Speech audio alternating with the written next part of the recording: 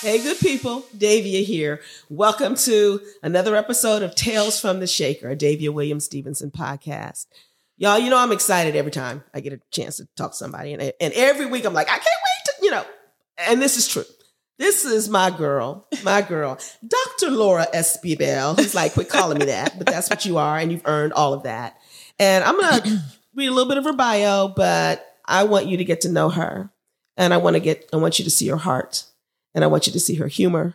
And I think you'll be inspired by how mission is formed in her. So she's a doctor of emergency medicine, and there's a lot of letters that I don't know what they mean. MD, MHA, FACEP, native of Columbus, Ohio, a graduate of Spelman College. Got quite a history, a family history with Spelman. Yes. Family history with your sorority. She's an AKA. Mm-hmm. I have AKA friends, y'all. It's all good. She has a bachelor's in economics, and your master's of healthcare administration from University of North Carolina. Mm-hmm. I learned that. I didn't know any of that. Boy, I'm skipping stuff around. Laura Espy-Bell knew very early in her career that she wanted to directly touch the lives of individual patients. However, she had a strong desire to impact a greater population. And as a result, she's pursued a career that would afford her the opportunity to pursue both hospital administration and clinical medicine. She chose to specialize in emergency medicine, and it gave her the opportunity to affect the change and live out her life's mission of directly touching the lives of patients in the same community that raised her. You answered one of my main questions already in this bio. She has a passion, I know, for leadership, for mentorship. She is one of those loyal, ride or die, I got you friends. Also, in your face, correct your ish friends. So there's been that as well. And I love it. That's all love for me. Thank you for coming. I'm going to do my best to highlight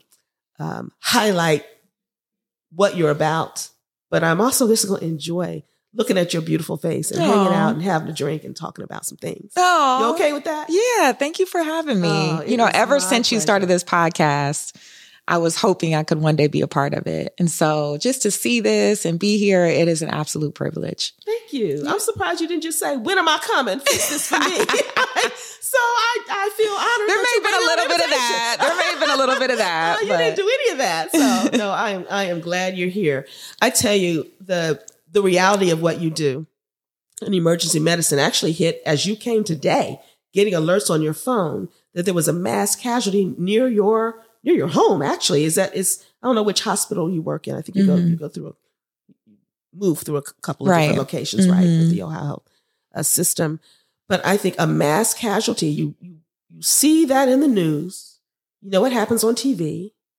Sometimes it touches you personally, but you're a first responder. You respond. You save lives. You treat people in unimaginable situations. Some. Imagine you also treat some people in some self-imposed situations. That part. I sent you something the other day. Like, is this a thing? It's a thing, girl. But I don't even know how to ask this question. Do you have to, in some way, separate your humanity from your professionalism to respond to that? At times, emergency medicine is the kind of career that you just never know what's coming through the door. You have to stay ready. You can't take the time to get ready. You have to stay ready. And so for me, it is a career that is very fulfilling in that I'm able to be a chameleon somewhat. Mm-hmm. So, I walk in one room and maybe the CEO of a large healthcare organization, and I walk in another room and it may be a homeless person. And so being able to communicate with all different kinds of peoples and meet people where they are. Being able to run a code on a patient whose heart stopped beating and then 10 minutes later be able to talk to a kid that has an ear infection.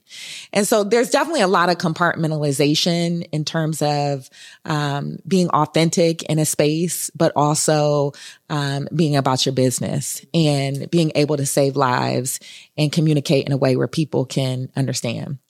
So, it's a fulfilling career. It's stressful. I always talk about how my drive home is always my time to decompress. And so after I've had a hard shift at work or a challenging day, I take my drive home to kind of transition to be able to show up for my kids when I walk through the door, because they're not worried about what I dealt with. They just want me to show up completely and authentically and be their mom when I walk through that door. And so, that's kind of my time to kind of decompress and kind of separate it all. But I don't know that you fully ever do that. There are times that, I lose sleep at night because I'm like worried about a patient, or, thinking about, if I would have made a different decision, or if I would have acted quicker, would there have been a different outcome? But, every day I show up ready. I show up willing and able. I show up with my complete heart that I'm able to share with you if you've lost a loved one.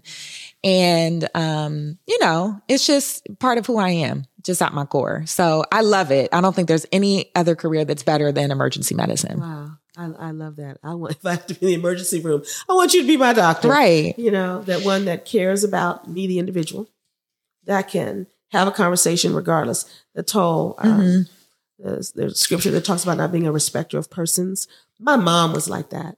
She could talk to anybody. Mm-hmm. She could talk to somebody on the street, give them the same kind of dignity and respect that somebody in a C-suite. And I see that in you as well. Right. My mother was like that too. Yeah. Absolutely. And I think that's who I got it from. Yeah. And, when I go to work every day, I do realize that, it's not lost on me that it's a privilege to be a physician, not only a physician, but to be a Black physician and to work in a community that looks like me. And so when I go to work every day, I don't just represent myself. I represent my ancestors. I represent my grandparents. I represent my mother, my father, my entire family, and my children when I show up. And so, it's always such a grateful feeling when you walk into a room and you take care of a person of color and they look at you and they're just so gracious and so glad that you were going to be the person caring for them. Yeah. So, it's a blessing. Yeah. Lots of people don't ever find that in their career where they can find something that fulfills them in that way. And so for that, I'm so thankful. That's amazing. You talk about all that you represent, right? Your family, your ancestors, your ethnicity, your gender, right? All of those things. And you talk about the joy of it, but is there pressure? Like, what is that? Do you feel here's the cloud of witnesses. Here are all the people that I need to show up and be excellent for in this moment. Does it ever feel heavy? It does, but I don't think that that's different from any other career or, woman of color that feels that pressure to have to be 3 times better than the next just to be looked at as being equal. And so, Spelman really poured into me a lot. And I think that's where I got a lot of my confidence of being able to handle that pressure. When you walk in the room, and what I tell my daughter, Kendall, all the time, put your chin up. When you walk in the room, you are just as capable. You are smarter. You are intelligent. You are more than enough. And so sometimes you have to remind yourself that, a lot of times, even as high achieving women, we'll get in these places where you may not necessarily feel that you belong or that you don't, hold a candle to the room. So sometimes it just takes you looking in the mirror and reminding yourself who you are. And sometimes I have to do that, but whatever it takes.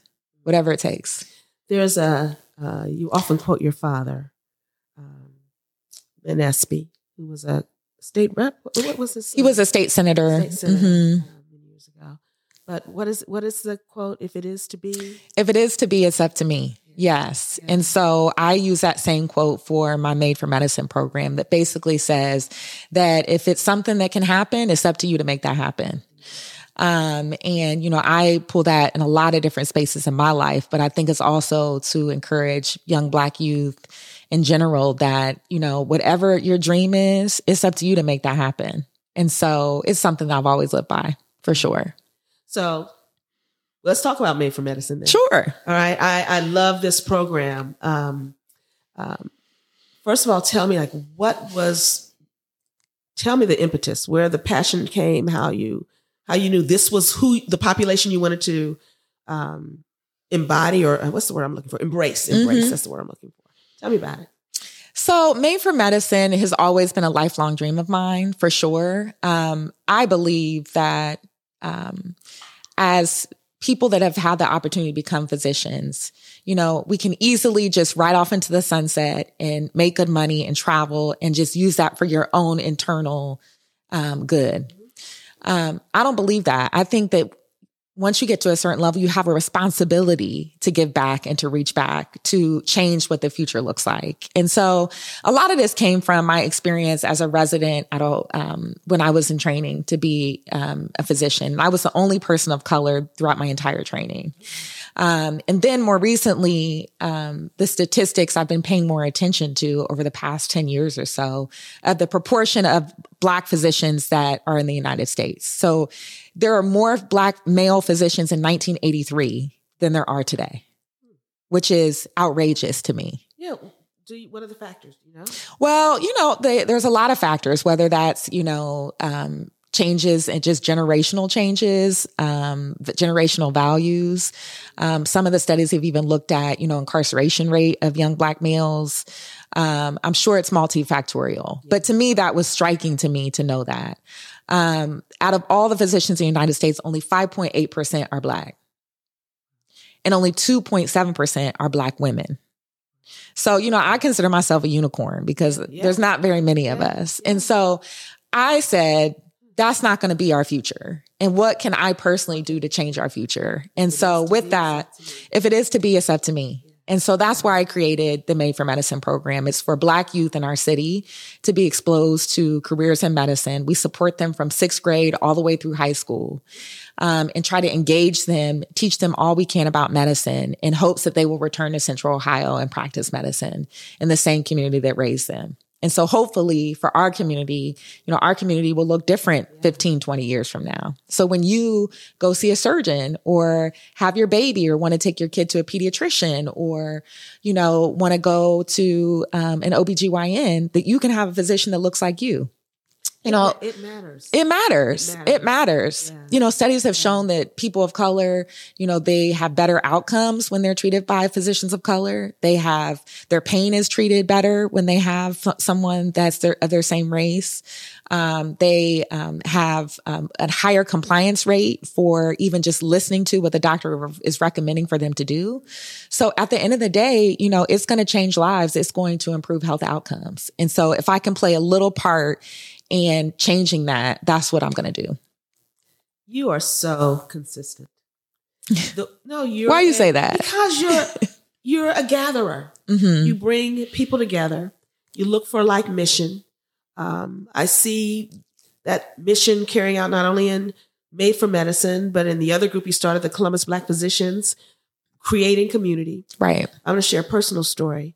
I won't use the names. But this was it speaks to who you are. You have another really good friend.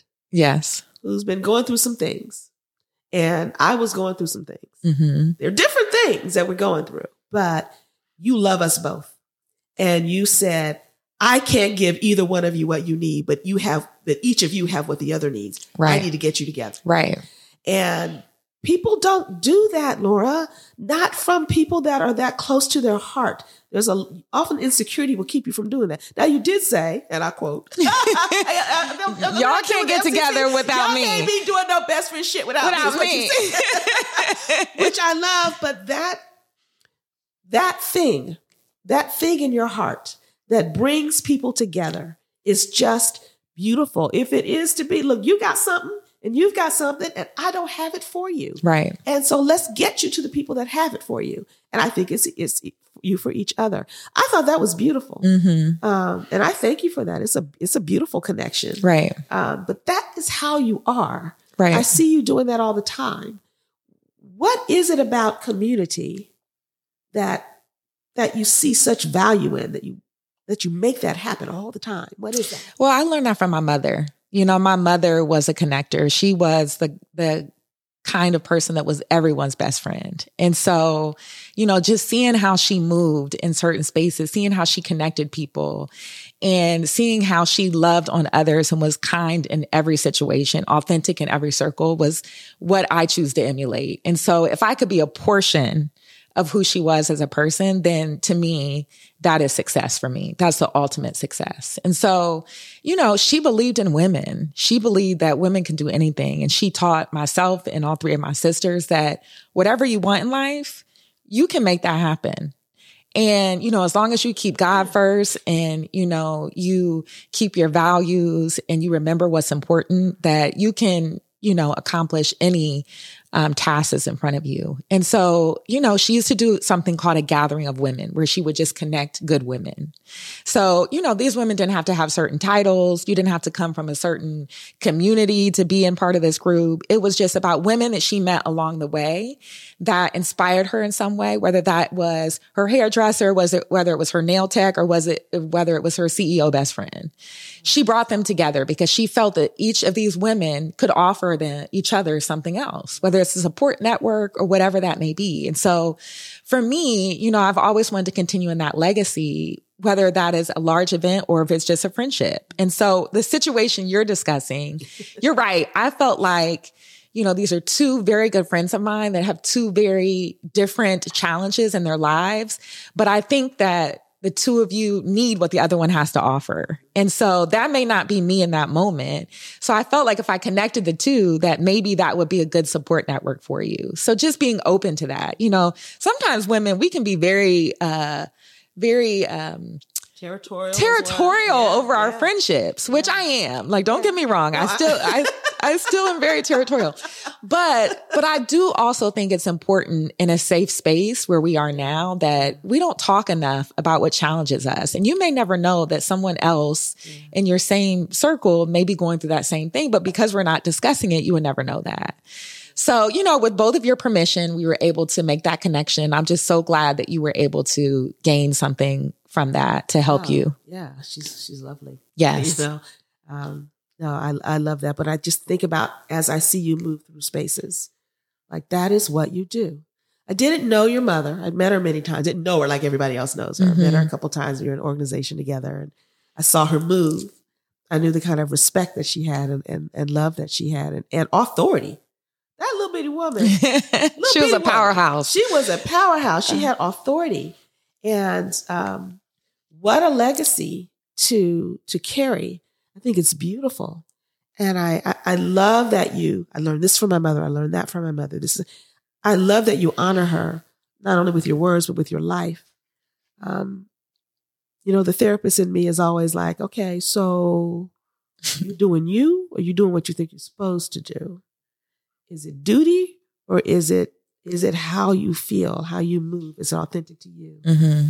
And have you ever had to wrestle with that, with the legacy of, can I say her name, of Kathy Yeah, Espy? for sure. And Ben Espy. Y'all, if there's such thing as Black royalty in Columbus, like that's it. No, seriously. But in the most, I've never heard a negative thing about either one of your parents. I've been here 20 years. And I'm an outsider. So I would be a good recipient for gossip, right? Never, ever anything but admiration and respect Thank you. for your parents. Thank you. And I wish I had gotten to know her. But I think about the weight sometimes of the balance between the weight of duty and expectation, the internal motivation to succeed. I talked with some young people, it's been a few years ago now, Jack and Jill. Mm-hmm. And there were a number of things we touched on, but some of them, many of those young people had such anxiety. They were so afraid to fail. Mm-hmm. It came from successful parents who put in a lot of resources, a lot of processes for them to have the best, to knock down barriers. And they were terrified of failing. Some of them were. And talk about that. I want to talk with the mothers about that too. Yeah. Is that a thing for you? Are you concerned about that for your children? My parents always gave me a safe place to just be normal, to have failures, to learn from those mistakes, to take the lessons and make a better decision the next time. So, I honestly, think if I did have that pressure, it was good pressure. And I grew up in that environment of service and of giving back, with my father with the Columbus Youth Corps, which he invested in for many years of giving back to inner city kids. And my mom, with everything that she did with Mount Carmel College of Nursing and Black nursing and changing diversity in nursing care. So it was inbred in me of that's who I am. So for as long as I remember, that is just what you did. You achieved, but you also did what you could to serve. Yeah. And so, I don't think it was a negative pressure. Maybe there was this pressure of achieving to make sure that I am living out that mission or being a reflection of who they were.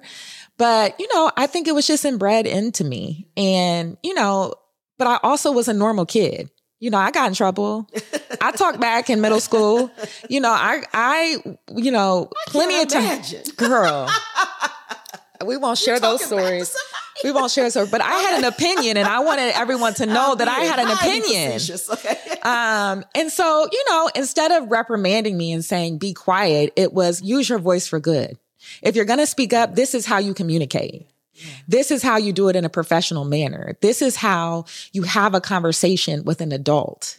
And so, a lot of those life lessons along the way, they took what I would picture as a mistake and turned that into a lesson. And so, I didn't have that, that life where I think a lot of people think I had, where, things were just handed to me. I worked every summer. I, had some kind of job every summer when I was coming back from coming back from college. And so, I had to, put the work in myself so that I can understand the value of a dollar, but also learn that work ethic. And so, my parents were good at balancing, I think, the lifestyle. So you got another great thing to emulate with your 3 beautiful children. Yes. Yeah. Who also seem to be picking up that mantle, doing well in school, making friends. Mm-hmm.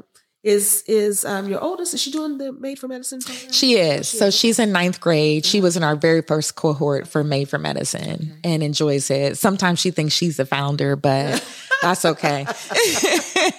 Wait your turn. Right. And Kendall is my oldest, and Jackson and Ellis are my boys. Yeah. And so they're still trying to figure it out. They're young of what they want to do. But, my hope is that, the reflections of my mother, transcends into them. So it will, and of their mother, for sure. You have place. I laugh about or tease you about, is there any awards left for you to get? Like, oh, there's a new one. They made this one up. I'm so proud of you as my friend. I'm Thank you. Proud of you. And I'm grateful that I get to experience the other side as well. Mm-hmm. The fun, carefree, sassy Laura. I love that. If there were, I love the way that you expressed the legacy of your mother and of your father. And so I know that thinking is part of what you do, right? There's a lot of tradition in your family. I know, generations of membership in some of the same organizations, mm-hmm. a lot of that stuff you carry on.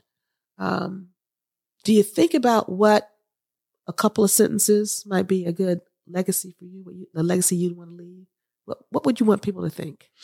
That's a really deep question, Davia. I just think at the end of the day, I just want to, my mom used to say this all the time. She used to say, at the end of the day, you can't take all of the money and the cars and the homes and all of these tangible things that you've acquired in your lifetime. All you leave is your spirit. That is all you leave when you leave this place. And so you want to make sure that you're leaving your spirit, whether that's in your children or if it's in, your legacy of what you've created or in your memory of just the imprint that you've left on the community. That's all that's left at the end of the day. So, at the end of the day, I want people to look at me as a person that allowed God to use me in full purpose. And, I want to be remembered as someone who was authentic in every circle, that was kind, that, showed up. That's important to me. That's my epitome love language is to show up for those that you love, whether that is after a surgery or if it's during a hard time or if it's for an awards ceremony or whether it's just, knocking on your door in the middle of the night because I know you need me. That to me is important. And so I try to show up for those that I love all the time. And so I just, would like to be remembered for those things. No doubt. Now, it's a long time. You're young. There's a lot more to do. So we're not talking about your end of life, but, you live with the end in mind, right? Right. All the time. And especially in emergency medicine, you're always thinking of that. Yeah, so you're always facing the end. All the time. Yeah. Oh, wow. For sure. For sure. I have no doubt in the way that you show up for your patients, for your family, for your friends, that will be a marquee of your legacy. I have no doubt. Right. Yeah. Thank you. Yeah. This was fun. Now, usually when we get together and have a drink, it's not on camera. So we're keeping it light and fresh and proper today. Mm-hmm. It's early. We're shooting early today. I don't know when it gets released in the evening, so you don't really know what time of day it is. So we just did a very simple mimosa. I use La Marca Prosecco. I tend to like Prosecco more than champagne for my mimosas. Some cranberry juice. I always try to make it pretty. Popped in a few cranberries and a sprig of rosemary just to get in the way, but look pretty. So cheers, my friend. Cheers. It's a great conversation. I don't know if we can reach each other. That's okay. All right, then we got a sip. Thank you for who you are, for all that you do, for all that you be and how you be it. And for taking some time today and out of a very busy life. Oh, thank you. Thank you for having me. This is lots of fun. All right, good people. Hope you enjoyed this All right, bye, good people. Hope you heard something that inspired you to shake some things up in your own life. Because what? If it is to be, it's up to me. It's up to me. I love it.